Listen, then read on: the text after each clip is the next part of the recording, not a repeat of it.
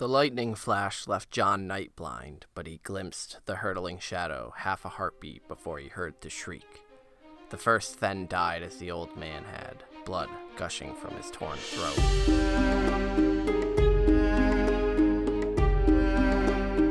What up, and welcome to another episode of Brotherhood Without Manners, your favorite full spoiler reread podcast of George R.R. Martin's A Song of Ice and Fire series. I'm Nate. Joining me, as always, is my brother Zach. Yo! That's you, dude. I have clicky buttons That's my sweater. on your sweater that I just nabbed because I've been at your house today and it's chilly.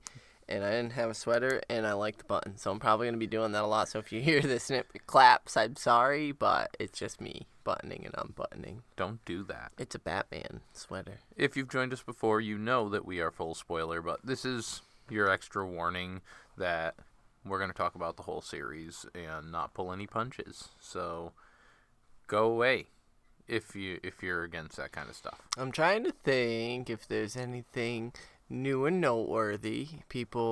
Thanksgiving obviously was just held here in America, and there was some division on Twitter because people were being mean to George. Again. Leave George alone. We love idiots. George. Thank you, George, for your kind words during the holiday weekend. But yeah, no, hope everybody's Thanksgiving was good. If you celebrated and had some nice dinner with the family, it was nice and quiet here. But that's why this episode's a little late on coming. Thanksgiving week was a little crazy, and so here we are. We're sitting down with John 5. Last episode we were reading Bran 3, of course. Bran arrived at Queen's Crown, along with Mira, Jojen, and Hodor, of course. And Jon and the Wildlings and the old Well, man. that happens here. I know. Chill. Slow your fucking roll. I'm just saying. And Bran, Mira, and Jojen made it out to the center holdfast in the lake and shored up there, spying the lone man, the old man. Oh, shocker. And the Wildlings. Oh, spoiler. Watch out. Anyway. He's in that kind of mood today, I guess, people. Sorry. So, Bran wargs into Hodor and calms him down, and it's scary. Reaching. Mira isn't really sure what the fuck's happening. Bran's not really sure what the fuck's happening. Hodor's not really sure what the fuck's happening. Hodor's definitely not sure what's happening. And then Bran wargs into Summer to kind of check out what's happening as Summer is down in the village. And what does Summer find? Summer smells fear. And men. And men. Wildling men. What? Spoiler. Shut the fuck up, Nathan. And with that, we open on Jon and the Wildlings. Last we left Jon, we are reading Jon 5. Jon 4, Jon, Ygritte, Jarl, and the Magnar Thens all scaled the wall, motherfucker. Yeah, dude. Made their way up like it ain't no thing, just Except how you do. Except for the ones that didn't. Except for the ones who fell, but like, pour slide. one out, moving on, we're wildlings, you know. Burn the bodies, respect the dead. Bring out your dead. I don't really like Monty Python. Ooh, that's probably sacrilege to admit and throw out there. Wow. Not a big Monty Python fan. I'm going to stick with it. The Brotherhood is split on this, so. Oh, you are? Oh, God. I enjoy it. That explains so much. Come on. Are you kidding me? Okay. So, yeah. So, Jon and the Wildlings had made it on top of the wall and were able to now proceed south into the gift. And then to the new gift. So, Jon 5. Here we go. Strap in.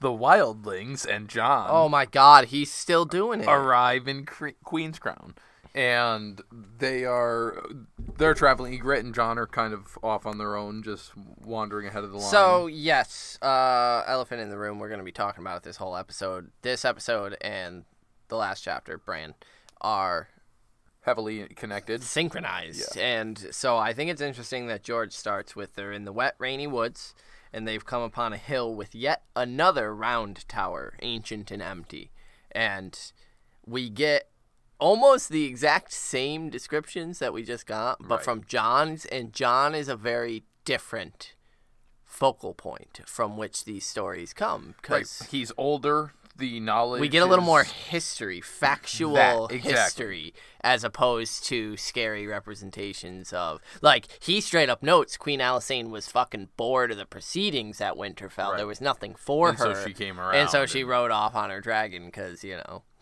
that's what one does. But yeah, it's a much different lens. And again, to Jon, it ain't no thing. These watchtowers are rundown, abandoned watchtowers in whatever. the gift. Like, yeah, okay, but He gives again a bit more detail than Bran did on how the gift was obtained and the men, the Night's Watch, how they couldn't sustain it any longer, which is actually, I think, funny because I think we got more information about the Night's Watch and sustaining the wall or sustaining the gift than Jon, who talks about the people of the land more than that it was farmed than the actual Watch's involvement. Because Ygritte's pretty stupefied by it. She's like, "Who built it? Some king?" Like, it's so actually kind of endearing. And John's like, "No, like whoever lived here, probably like a farmhand or something." And Ygritte calls it a castle. And John's like, "You should see fucking Winterfell. There's towers 3 times this." And she's like, "You need giants. You couldn't do it." You're fucking lying. Are you kidding me? No. John's like, "Well, some people say that Bran the Builder." Well, he doesn't say it. He thinks it, yeah, because he doesn't want to confuse her.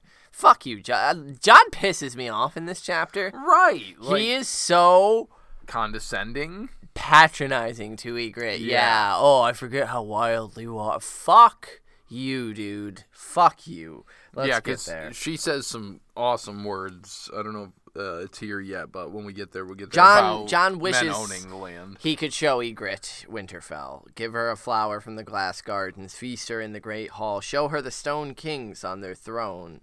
Bathe in the hot pools. Well, maybe soon. Battle is sex to Jaime Lannister, so, show and love beneath the heart tree while the old gods watched over us.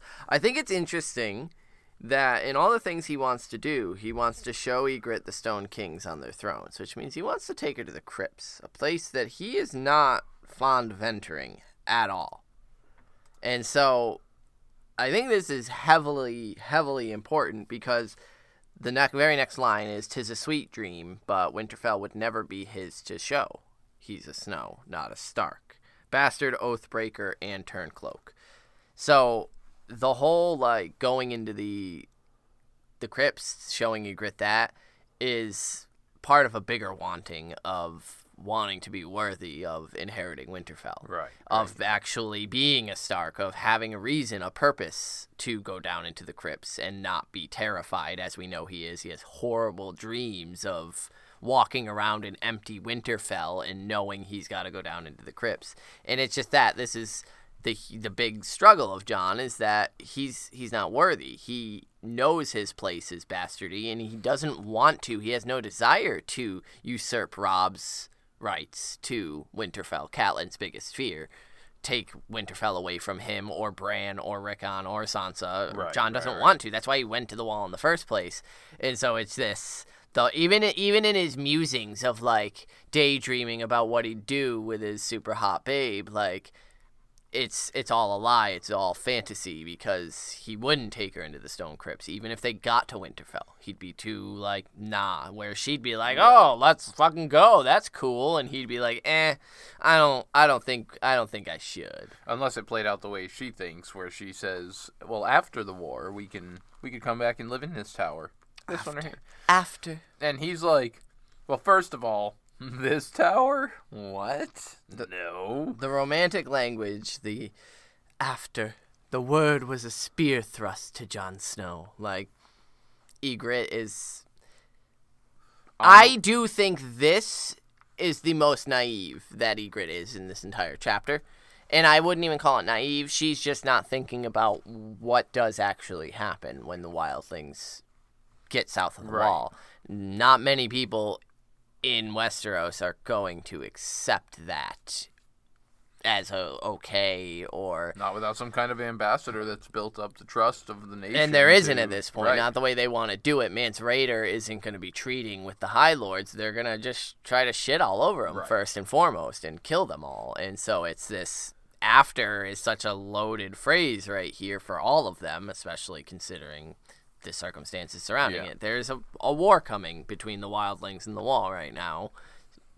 We've read the whole series, so we know how it turns out. And Ygritte, there really is a small Although chance of an after for It you is two. funny that she's talking about coming back and living here afterwards when that's exactly what they're going to be able to do, the wildlings, is live in the gift and populate the new gift and all of that. He starts thinking, John, about how there was a time where Benjen and Ned were working on a deal with the wall to where they could take back ownership, and Ned would start populating these lands again with Stark people, lordlings, raised lordlings to live in these castles. I don't know if it's here where John thinks I could have been one of those lords in, when that time came. Right. If winter came faster and ended sooner, because according to Ned, that was a dream for spring. It's a dream for spring. Fuck you, Ned Stark. Dude, Still Ned taking Stark us to predicting the school. fucking book 3 Still books early. taking us to school. Yeah, I like it because John says still ruminating on the after the war, after the conquest, after the wildlings break the wall. I just think conquest is a very interesting word to use there. As we know, Aegon's conquest is what settled the Targaryen dynasty here in Westeros and started the lineage that we're still dealing with the effects of. And so, it's just an interesting word, conquest, considering it's revolving around Jon Snow, a Targaryen, and all of the Aegon history. Right, hey. So, she asks what happened to them, and he tells her that they were driven off by your raiders. He says Lord Eddard is dead, Benjen lost, and the shield that they had dreamt together would never be forged. I think John's wrong there. Well, he forges it. Right. He starts to, and then he's murdered. And then he's murdered. But I think, as do one of our readers, which we'll get to, or our listeners in the small council we'll get to, believes that not only is this not foreshadowing, this is what will happen. Ned and Benjen's shield will be made, and it's gonna be the wildlings. They're gonna settle here and populate the new gift and be the new lords and ladies of this area, and chances are likely that it's going to be Jon Snow who makes this all happen, because that's what he was working towards in Dance before he gets killed. And then, as we all know, Jon Snow's fucking coming back, and so the new gift being settled may likely be something that we see in A Dream of Spring, as Ned Stark called it. But yeah, they continue saying that. So Ygritte asks, like, why'd they all abandon it? Like, what? Because y'all raiders. Because wildlings suck. Well, John then says they're weak. Then, like, why would they? They should have push fought. off? They should have stayed. They're And cowards. She says that because I forget what leads into it, but she yells at him that they came and stole the whole world. The kings when they came and conquered, they put up a wall and decided this land is ours, and this is ours, and that's ours. Yeah, because John says, like, well, maybe they were just tired of fighting, so they left. And she's like, we wouldn't be fighting you if you didn't put up your big fucking wall, motherfucker. She said, the gods made the world for all men to share. Then kings came and required all their bullshit and split it and divided it. You call us thieves, but at least a thief has to be brave and clever and quick. A kneeler only has to kneel. And, like, this is where he's like, oh, well, what if you were taken by a man you didn't want? Yeah. And she's like, I'd fight him off. I'd fucking cut his eyes out. I'd throw water on him if he didn't pay. John keeps trying to ask all these things, which John isn't getting the message here of Westeros is systematically keeping women weak, brah. Because, yes, Ygritte has an answer for everything you're saying. She wouldn't allow someone... A weak guy wouldn't be able to steal me. Right. And if a strong guy did, then I'd learn to like him. If he beat me, I'd fight him I'd off or fuck him kill up, him right. until he stopped. Like, if he tried to and rape John's me, like, I'd and John, the way John's raised in Westeros, is like, no, that's not okay. That's perfectly fucking fine. If a man's gonna fucking go up and assault Ygritte has every fucking right to cut his nuts off and feed them to him. Absolutely. And John is so conditioned by the way it is that he's not recognizing here. The lesson here isn't that Ygritte is wild, which is what he goes to. I forget how wild she is. It's that women are fucking oppressed in Westeros. They're not allowed to fight back. And wildlings, it's encouraged, it's accepted. Who's gonna fucking stop people like Ygritte from fighting back? And Val and Dala, these badass wildling women, So it's just, Jon isn't getting the message here. The system is broken in Westeros. That's the fucking issue here. You keep trying to, what if it's a man you don't like stealing you? Well, then I'll fuck him up. Like, And she says finally, a man can own a woman or a man can own a knife. Yeah. But no man can own both. I hate that line. Yeah. I really hate that line. And I think that's the submissive part of the wildlings, where it's, he's strong, he can beat me into submission. Whereas the Westerosi, the Sansas, are like, no, I don't care how strong he is. Like, I don't want to do it. Like, I don't think she's quite to that point yet. She's growing into that.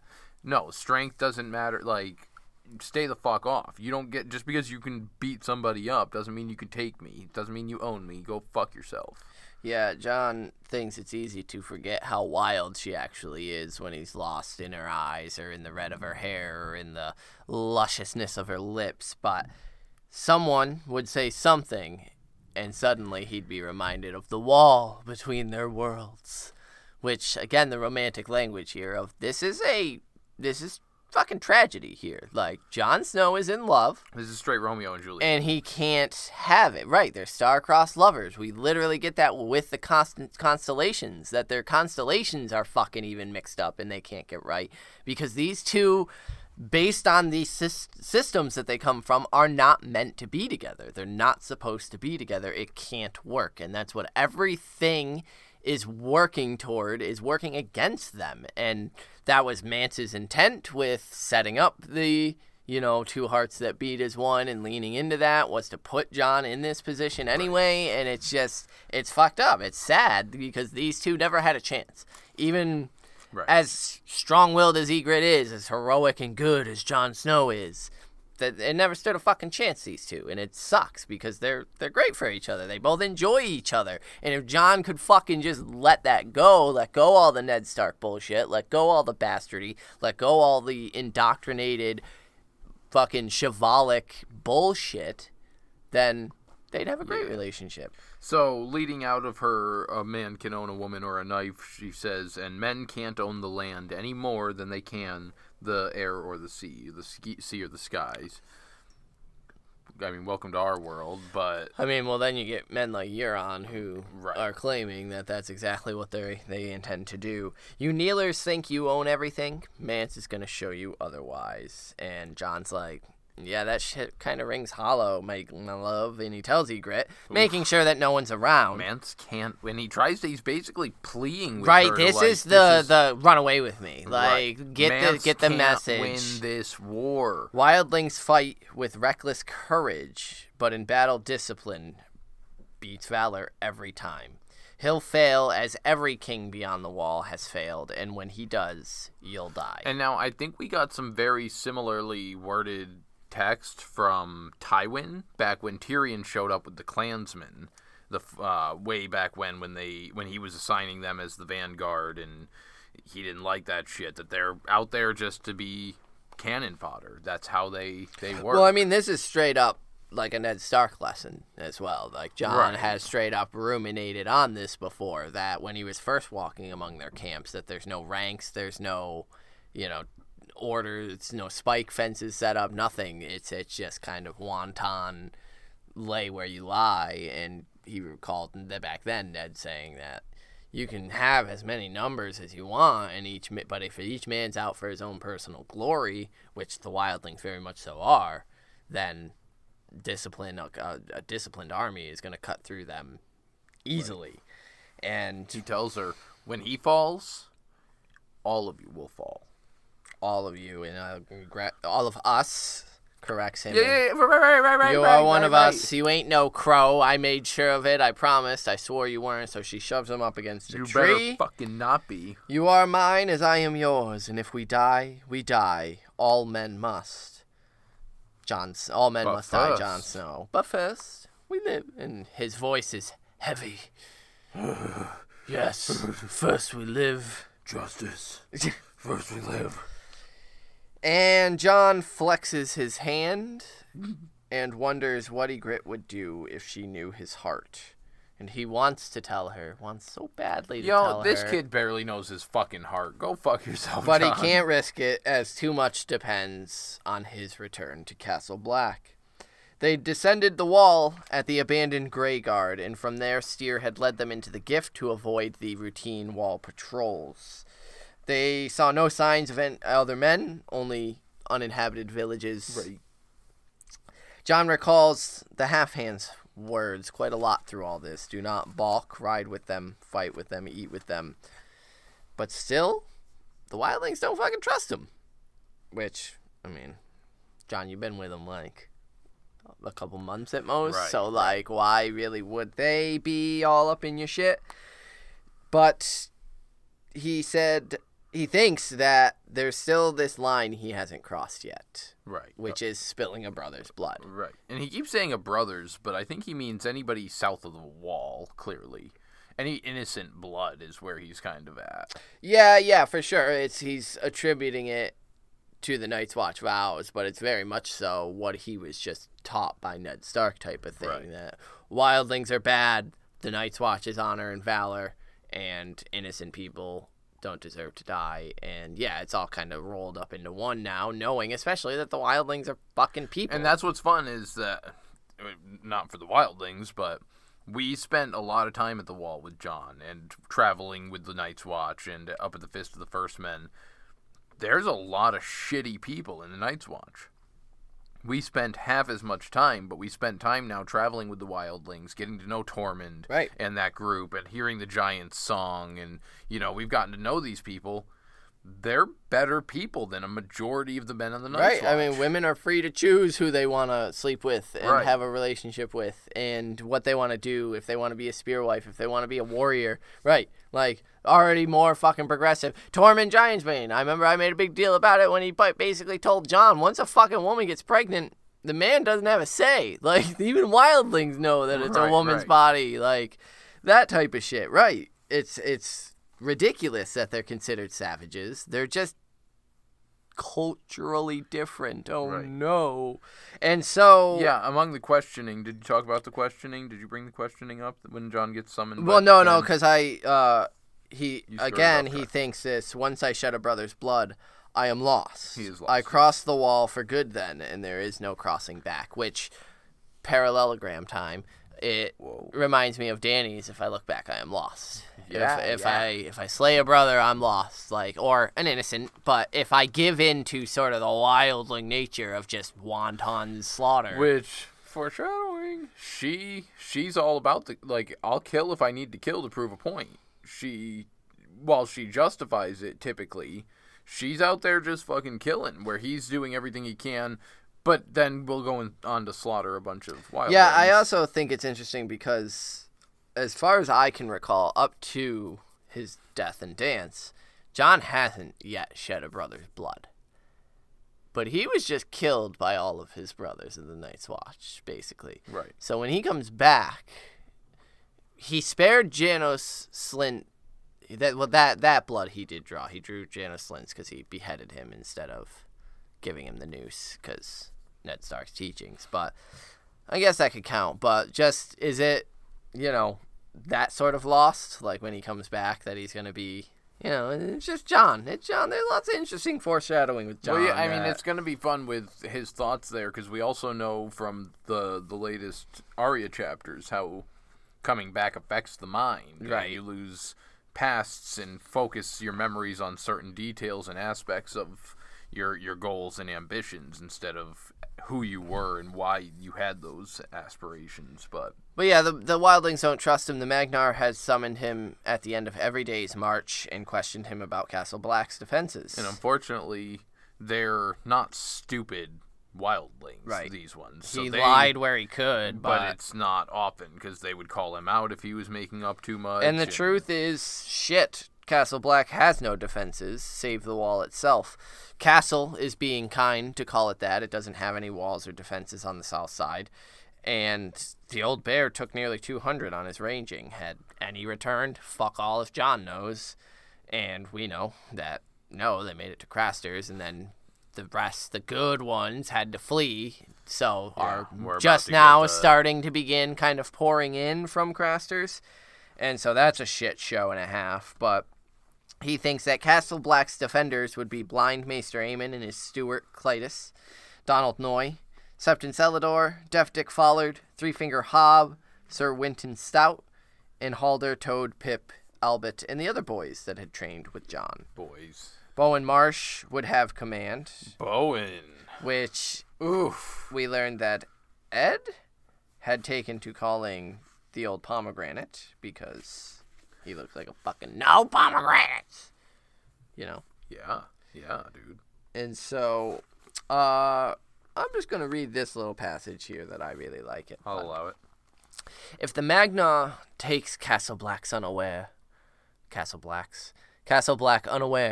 it will be red slaughter, boys butchered in their beds before they know they are under attack. John had to warn them, but how? He was never sent out to forage or hunt, nor allowed to stand a watch alone. And he feared for Ygritte as well. He could not take her, but if he left her, would the Magnar make her answer for his treachery? 2 hearts that beat as one. So, I just like how brutal John is. It's going to be wanton slaughter. There are no defenses. It's almost like raiding a whole, like one of these villages in the Gift. It's not the big, strong, scary Night's Watch. It's right. Well, their defense is on the other side. A bunch of cold old men huddling behind a wall. Right. And there's some instances in the Wall's history of some younger boys being murdered at night in quite a creepy way, and it's just an very interesting passage that I really liked. But he sleeps every night with Ygritte at his side. She is both his joy and his despair, as he loves the smell of her hair and the feel of her titty and all of it. And then he wonders if this is how his father felt, laying with his mother. Ooh! Nope. Gross. No.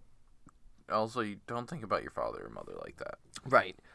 But where was I going with this? Ygritte set the trap. Yeah, he starts thinking about how it's harder and harder every day as he gets to know each of the wildlings. I don't want it. On a more personal level. And I like he gives a little, bit about each one. Like, Greg wants to visit the green men on the Isle of Faces. Or is it Grog? Grig? Grig? Grig. Grig? I think it's Grig.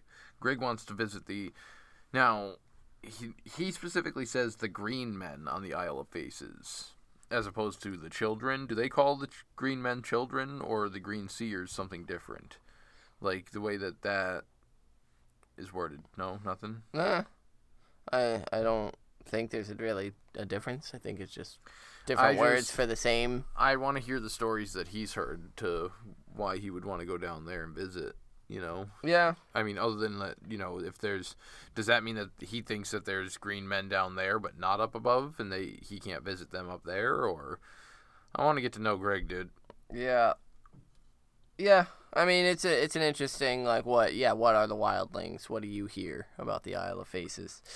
That's a nice little point, actually. But Court is Court is absolutely fucking taken by the castles, and again, the towers. Court is 14 and had already stolen a wife and had a child on the way, which, fucking Jesus. Damn kid. And yeah, has taken as Ygritte with the watchtower, saying that, who knows, maybe his son is gonna grow up in one of these castles. That'd be fucking dope. Which, again, there's a wildling thinking that this will equate him to royalty. Just one of these round towers. Yeah. That's the level of difference here between the Westerosi society and the wildling, the free folk society. Cavemen to... Right, fucking... city building. Yeah, it's ridiculous. It's withholding technology to inherently keep a people back. Right. John wonders where Ghosty is. He's had no sense of him since... He climbed the wall. Yeah. And sent him on his way. Not even in his dreams. It feels as if a part of him is cut off. He feels alone, even beside Ygritte, and he does not want to die alone. That's some dance. He lost his Stark That's part. dance foreshadowing right there. Thinking of Ghost and not wanting to die alone. Right. And so he's calling out to Ghost and Arya. Poke him with the point. Stop Stick him it. with the pointy end. I butchered that. Yeah, for a you did. second. I went back and fixed it. So by the late afternoon, Lems was foretelling of a storm coming in, and as his mother was like a woods witch, he generally knew when the fucking weather was changing because fucking wood witches, man. So, yeah, it's pointed out that there's a village a couple miles away, and Steer's like, yep, we're going there. And it is dark when they reach the village, and the storm is raging now. And the village is beside a lake, mostly collapsed, and even the collapsed roofless inn must have been a welcome sight to travelers back in the day, which is an immediate 360 from how Bran sees it. An empty inn is a very sad thing to Bran, but This to was Jon, probably a very welcoming sight. respite, yeah, from a ranger of the wall type of perspective. I love how little attention and because it's such a quick thing, we know that they've seen a fuckload of towers on their way here already. They've passed little villages and other guard towers. So this one is just as uninteresting as the rest of them. They have no desire to go looking around inside of it. Mm-hmm. And they're so worried up in that tower that they're going to be spotted and heard out. And does it say that they hear ghosts or something screaming up there that is in this? Yeah. Briefly, but that's it. Like, and they're not going to go searching through the shit because they don't give a fuck. Yeah, there's no shelter to be had in the village, and the scouts, Eric and Dell, return almost at once, and this is when Jon sees the glimmer of a fire. And he thinks we are not alone, and dread coiled in him like a snake, because this is the put up or shut up moment here for him, where we're encountering someone, most like someone's going to die here, and it's not going to be good, regardless of who it is. Right. So, The scouts come back reporting that there's an old man, alone, just one, with a fire. And a horse. The Thenns spread out, establishing a perimeter, and to make sure that no one else is in the village, the rest are crowded into the inn. Two of the Thenns had thrown the man to the ground and were going through his things. And Jon walks away. Styr will kill him, he thinks. Any kneelers were to be put to death immediately. That was the order that they were given, so that they can't raise the alarm for Castle Black. And he wanders, man. He does the same thing that he did up at the Fist of the First Man, where he kind of circles the perimeter, just checking things out, and gets directed back into the inner circle. Yeah, he thinks, must I stand mute while they slit an old man's throat? Which, I don't know, a little bit of a Jaime parallel there. Just kind of go away inside type of thing. Right. As Jaime had to do with Rickard Stark when he was burned. And, yeah, near the village edge, a Thenns guard is like, nah, get the fuck back. And get back where you belong, Jon interprets from his movements. And Jon then thinks, but where is that? Where do I belong? Brooding beside a lake. Well, duh, in the middle of a storm. I mean, your ass on the Iron Throne? That is where Ygritte finds him. And he's just staring up at the tower. And he tells her, I think I know where we are. And he tells her to be watching up at the towers. Jon also notes that I was right and that the Holdfast has a grim, haunted look about it. So, score one for me. He agrees Queen's Crown is fucking haunted. And Ygritte's like, yeah, a couple of the men thought they heard some shit up there. But, yeah, they have some cute banter. And Jon tells her that they could walk to the tower. They wouldn't have to swim there. And Ygritte's like, nah. And so Jon tells of Alysanne and Silverwing and... Good queen. If she was so good, she would have torn down that wall. Hey! Damn, Daniel. I also believe it was good Queen Alysanne who attempted to go even further, and Silverwing refused to go north of the wall. So, it may not have been Silverwing. It could have been a different dragon, but I know there was a Targaryen who wanted to go north further, and the dragon was like, fuck nah. Yeah. So he explains what Queen's Crown is, and that she stayed a night here. Because at first Ygritte was like, oh, a queen lived here? No. She stayed the night here once, so they painted those things yellow. Damn, that's some good paint, yo. That's right? Like, held up well. But he starts to bring up Tyrion, and then friend. a Thenn interrupts, Jon Snow, Magna want. And so Ygritte comes too, because fuck you, she does what she wants. And he goes into the room, and Stig immediately tells him, kill the old man. He must die. Do it, Crow. The old man said nothing, only stared at John standing amongst the wildlings. And John's like, he definitely can't see that my outfit's entirely black, right? I hope he doesn't know I'm a crow. And John draws Longclaw. Fire tracing a sullen orange line along its blade. Such a small fire to cost a man his life, John thinks. And he again recalls Corrin's advice. Ride with them, hunt with them, eat with them, fight with them, hunt with them. Fire is life up here, but it can be death as well, Corrin had said when they were in the Frostfangs. And that's what John thinks immediately, but that was in the Frostfangs. This is the fucking gift. Like, people should be safe to build a fire and not die for it. And the man doesn't say a word throughout any of this while John is sitting there brooding.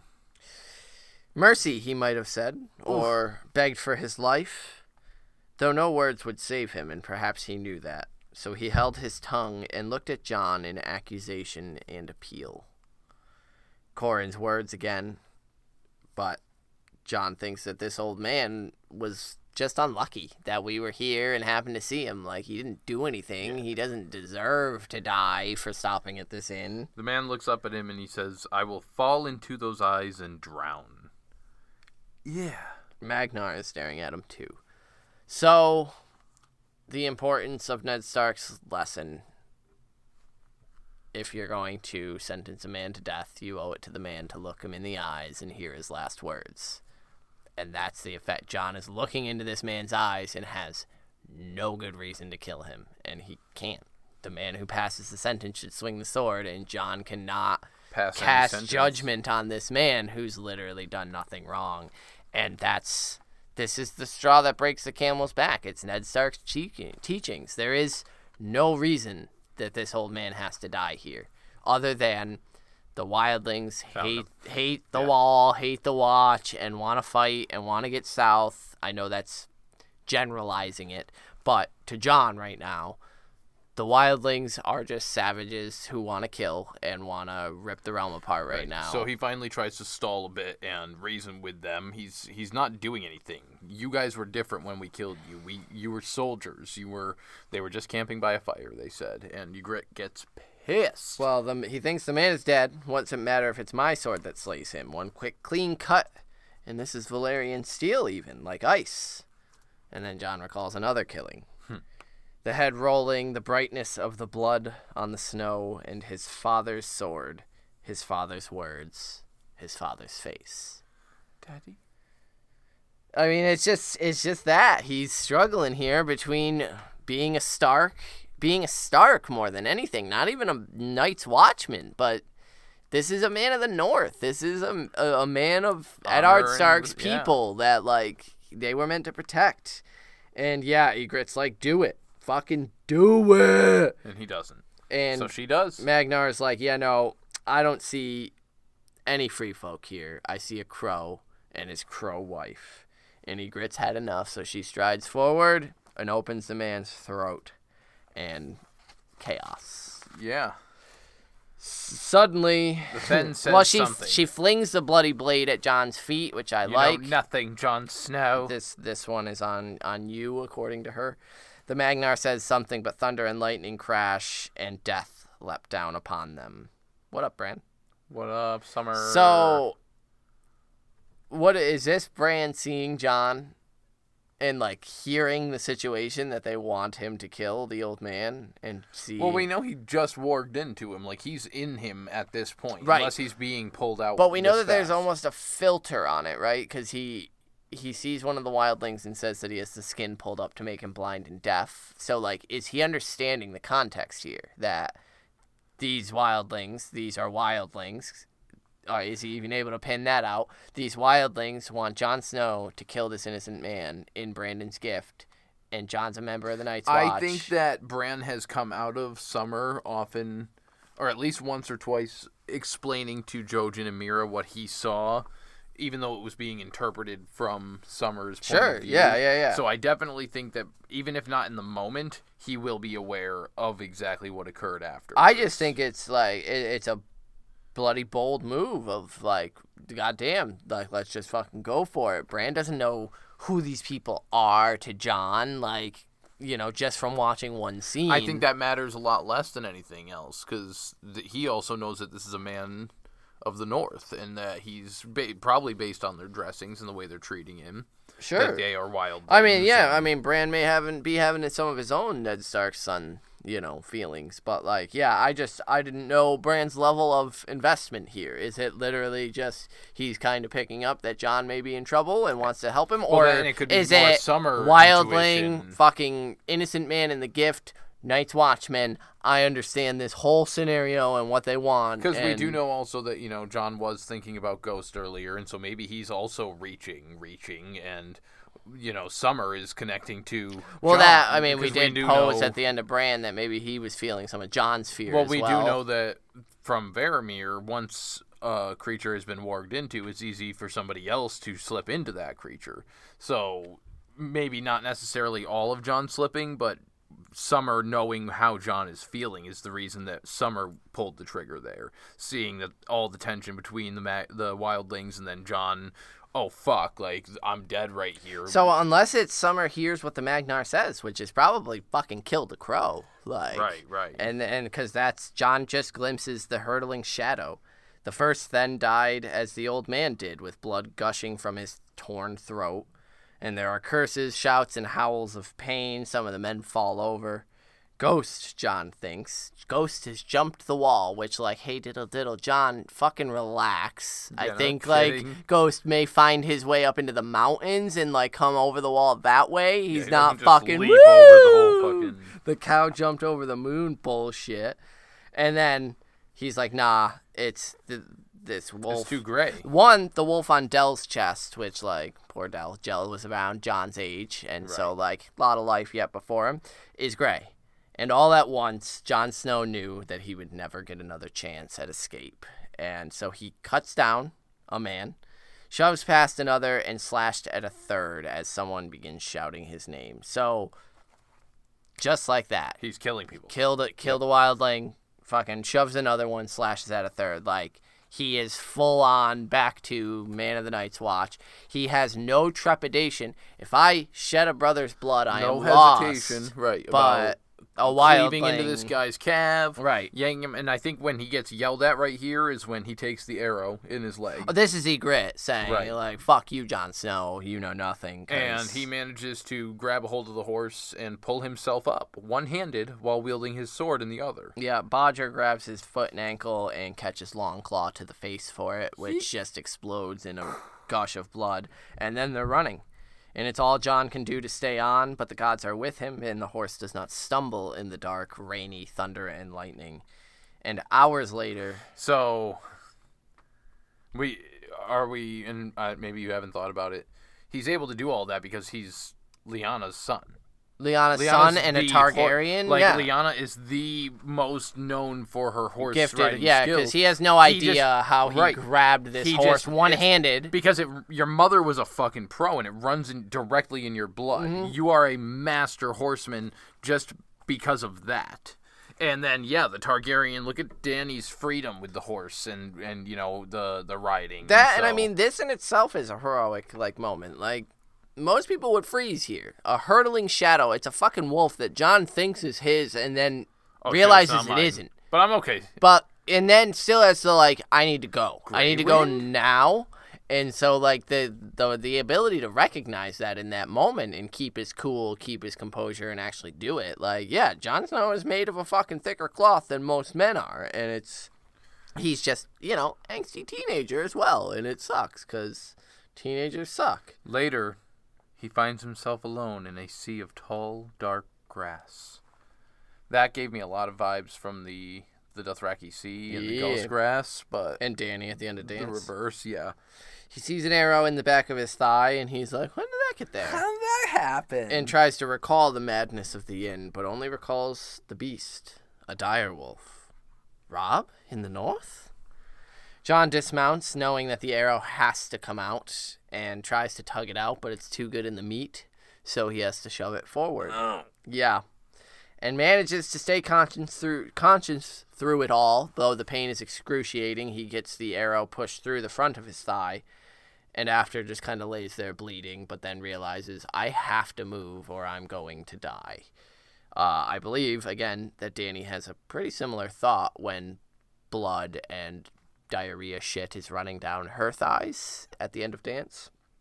And he moves himself to a stream, cleans up, and binds the wound, and then remounts, noting that the horse is just over there grazing, which thank God, because he would not be able to chase it. And he searches for the ice dragon in the sky. Again, taking that imagery, the constellation. His constellation, right? Yeah. No more the ice dragon, back to the wall. Like, here we go. It's back to fucking business. Here's the 9 to 5. Here we go. He's punching going home. in. I'm going home. But if that were true, why does he feel so hollow? Because of foreshadowing. He rode for Castle Black, and he rode until dawn, the stars staring down upon him like eyes. Hey, those looking stars that like to fucking watch, because they were also watching Jaime Lannister. Perverts. Getting his bathhouse on. Getting his fuckery on with Vargo Hoat. No, it wasn't bathhouse. That, it was like in his bullshit, because he was gross and what wretched creature am I. Mm-hmm. That's Jon, folks. That's Jon. That's Queen's Crown. He's heading back to the wall. We have one more wall chapter, like, next, and then it's, like, the Battle of Castle Black. I think Jon has the most chapters left in the book. I think so, yeah. Maybe Jaime. I've begun my counting of them to start, because we're getting down to the nitty-gritty here. And then next is going to be... Well, Danny, we're going to go ahead and, convene our get small inductees. council and start doing this wrap-up. I had something to say You're about getting Danny. fucking ahead of yourself. Relax. We'll get into the small council. Thanks. Bye.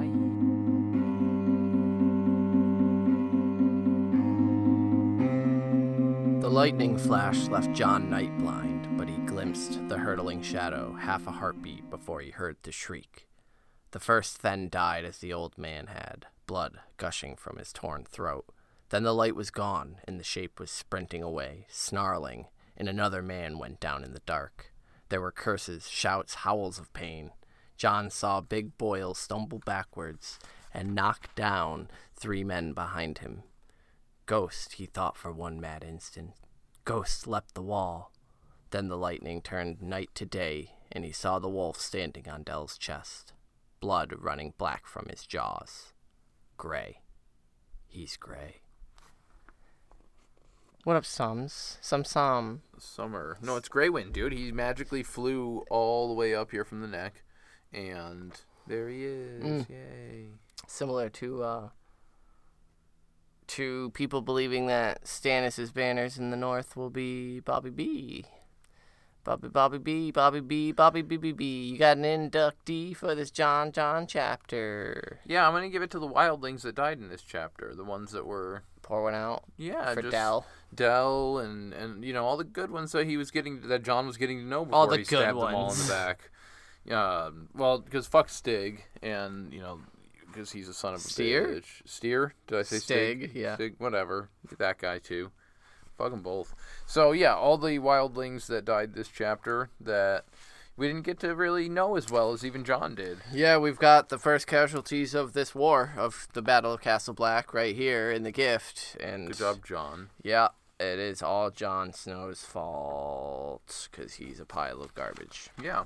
Your inductee, dude? My inductee... I'm trying to find where I noted it. Because... Oh, my God. No, mainly just for one small reason. There it is, yeah. Is Court. Because Court is 14... And that motherfucker already has a wife and a baby on the way. Like, yeah, man. He needs some help. Apparently he doesn't. Nah, he's fucking got it, dude. He's fine. He's like, look at that tower. That one? My baby is growing up in that tower. That's the tower my baby's growing up in. So Court, because hopefully he made it out, man. He's got wife and baby coming. He's got to protect them through the long night. Yeah. So Court. Nice. He can bring the kid. And the lady. Yeah, you give him a night out. Yeah. Yeah.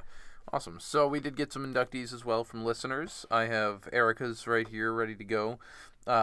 Initially was worried about having chosen an uninspired one by using the point of view or the one she chose, and I disagree. Just because they're the point of view doesn't mean that it's uninspired. That they have their point of views for a reason. They get the cool shit. So anyway, she decided to induct Summer because something really interesting has happened here, and it was set off by the appearance of the direwolf. John is in an impossible situation here. He has to convince the wildlings he's already one of them. He has to follow the order of his superior, who commanded him to do whatever is asked of him by the wildlings. He also has to consider Ygritte and his struggle between duty and love. So in this situation, everything points to he should kill the man. But how could he kill an innocent? And I love that at this very moment, a creature appears who reminds him of his roots, his family, and the morals his father had taught him.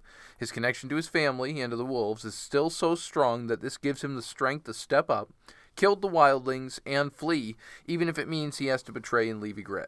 All of this is really fucked up and sad, but Summer's appearance and help were crucial so he could survive and get out of the situation. I love that these kids don't only have a strong connection to their own wolves, but the other wolves as well. They are all a pack, and they need each other to survive. It comes full circle, and it's really beautiful. Cheers. See you later. Erica from Hungary. The Thank pack you. survives. The pack, dude. I just picture, Vin Diesel coming in. Stop. Jesus. Family. So, also got Kristen here Yes. with an email, and Kristen also agrees that it's not even foreshadowing. A Dream for Spring Eddard Shield is something that will be re-happening. The gift will be repopulated in Dream. And she also wanted to note that the All Men Must Die, Ygritte saying that is interesting. The fact that there isn't any sort of wildling play on it. It's exactly the same as Valar Morghulis as it's stated in the rest of the world. And doesn't seem to be any cultural difference there. Yeah, there's a little bit of questions I want to interject that Kristen had mentioned about reading the Spanish version versus the English, but it's also there in the English version. And and I think she's actually onto something here because we talked about the constellations being different. These differences are specifically brought up, yet All Men Must Die is still the phrase even in the North. Is that so? She asks here, perhaps something old Valyria got passed down and maybe touched something in the North, and I don't think that's crazy because that is a good catch and an interesting point. I know there's theories out there that Westeros and the whole world used to be very Pangea. It was all interconnected, and so when it broke out, that technically there are wildlings that probably were from the same areas as the Valyrians, and so it's not crazy to think their languages would be similar and carried over. She also thinks it's interesting that Summer is personified as death, obviously bringing death being the big bloodthirsty killing machine, but also kind of being personified as a sort of Grim Reaper figure, considering the others are supposed to be the death personification of this story. Also similar, the wolf pack down in the Riverlands, Arya's wolf pack in Nymeria is very death, running around, watching over everything down in that area. Right. So it's neat that the wolves are... And so for this chapter, she's going to induct Ygritte for delivering the awesome line, "If we have to die, we'll die, but first we'll live." It's cheesy, but I love how representative it is of her as a character and her relationship with Jon. I agree. I think that it's even less cheesy than we think coming from her because she's so purely meaning. It's that romantic language that George is using, especially heavy-handed in this chapter between these two. This is a tragic romance that is going to end in even more tragedy here in a couple chapters. And so, thank you, Kristen. Thank you, Erica, and everyone who comments to us and writes in, even if it isn't inductees, on Twitter and everywhere else. Twitter is where I can be found at Manners Without, and Zach is at Carstark92. We have our Patreon, which we have currently early access to episodes. We have our Dunk and Egg episodes going. Next one's coming soon. Patreon.com/withoutmanners. We can be emailed withoutmannersbrotherhood@gmail.com. That's where all these inductees came from.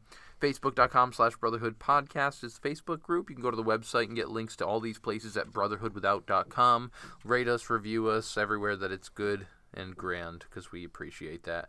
We're on YouTube. Like and subscribe. All that stuff. Next episode, we're going to be reading Daenerys 4 in A Storm of Swords, which means that Daenerys is going to be treating with some of the Yunkai slave traders and some of the sellswords, and we're going to be meeting Dario Doncaras. Dario Naharis. Yeah. Do we have one chapter left after that of Dany, or is that?